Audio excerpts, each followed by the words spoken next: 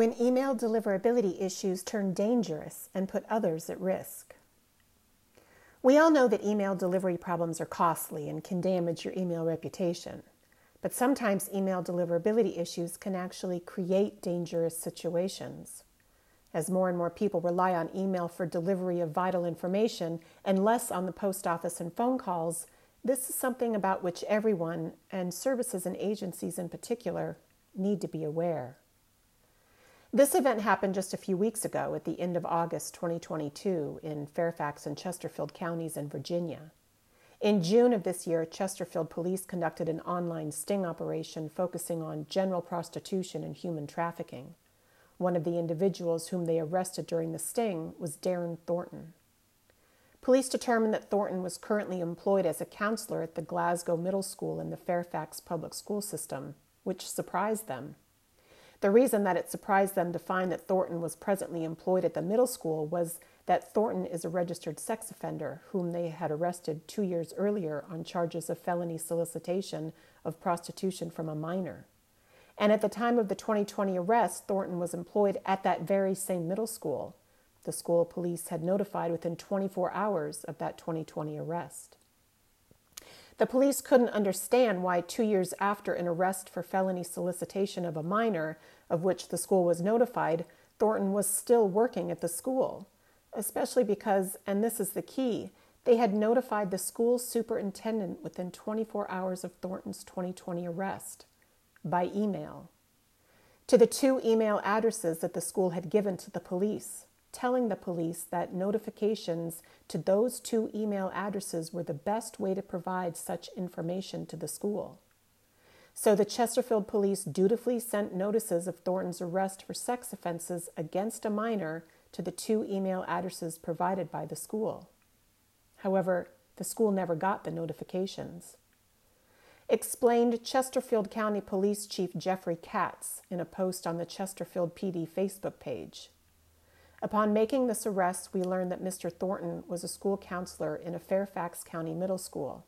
As such, within 24 hours of this arrest, we called Fairfax County Schools to find out the best way to make the appropriate notification to the superintendent of Thornton's arrest.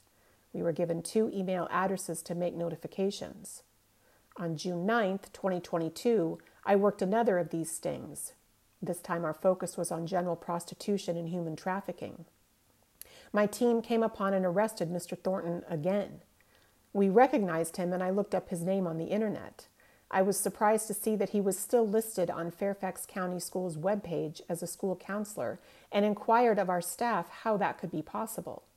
The next day, our Special Victims Unit supervisor made a second phone notification to Fairfax County Schools, whereupon the matter appears to have been addressed administratively with his firing in August. Yesterday, we learned that the email sent in November 2020, following our phone call, did not go through the Fairfax County School server to the intended recipient. The Facebook post also included copies of the sent emails, which said, Darren Lamar Thornton, counselor at Glasgow Middle School. He was charged with the following: 18.2-346 Section B Class 6 felony for victims 16 plus, 18.2-349 use of a vehicle to promote prostitution, 18.2-250.1 possession of marijuana. In a statement to the Washington Post, Chesterfield Police spokeswoman Elizabeth Caroon said, "We tend to think one local government sending an email to another local government is an efficient and effective way of communicating. But this situation demonstrates that even reliable forms of communication can fall short of reasonable expectations." If you send email in the regular course of business, and especially if the email you send contains information that can be critical to someone's health, safety, or welfare, it's crucial that you monitor your email deliverability, both to make sure that your email is getting through and, if any of it is not getting through, to determine why it's not getting through so that you can fix the email delivery issues promptly. One of the most important things you can do in this regard is make sure that you are monitoring bounces. When an email that you send bounces back because of some failure on the other end, such as the inbox is full or the email address doesn't even exist, Usually you will receive an email from your system with the bounce notification, which will include one of a number of SMTP codes that tell you why it bounced. But sometimes the only notice you will get is the rejection, which is inserted into your email logs, and you won't receive a notification by email. This latter is rare, but if you are sending email on which somebody's health, safety, or even life may depend, best practices require that you are also having someone parse those mail logs. Note that it is your server that is supposed to trigger the bounce notification email, and that bounce notification email is based on the notice of rejection that is in your email logs. In terms of best practices and deliverability issues, well, that's what we're here for. And if you're curious, you can see what we do for you on our website.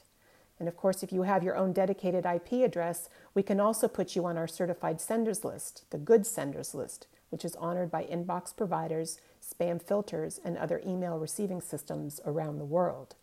For additional information, please visit us at gettotheinbox.com.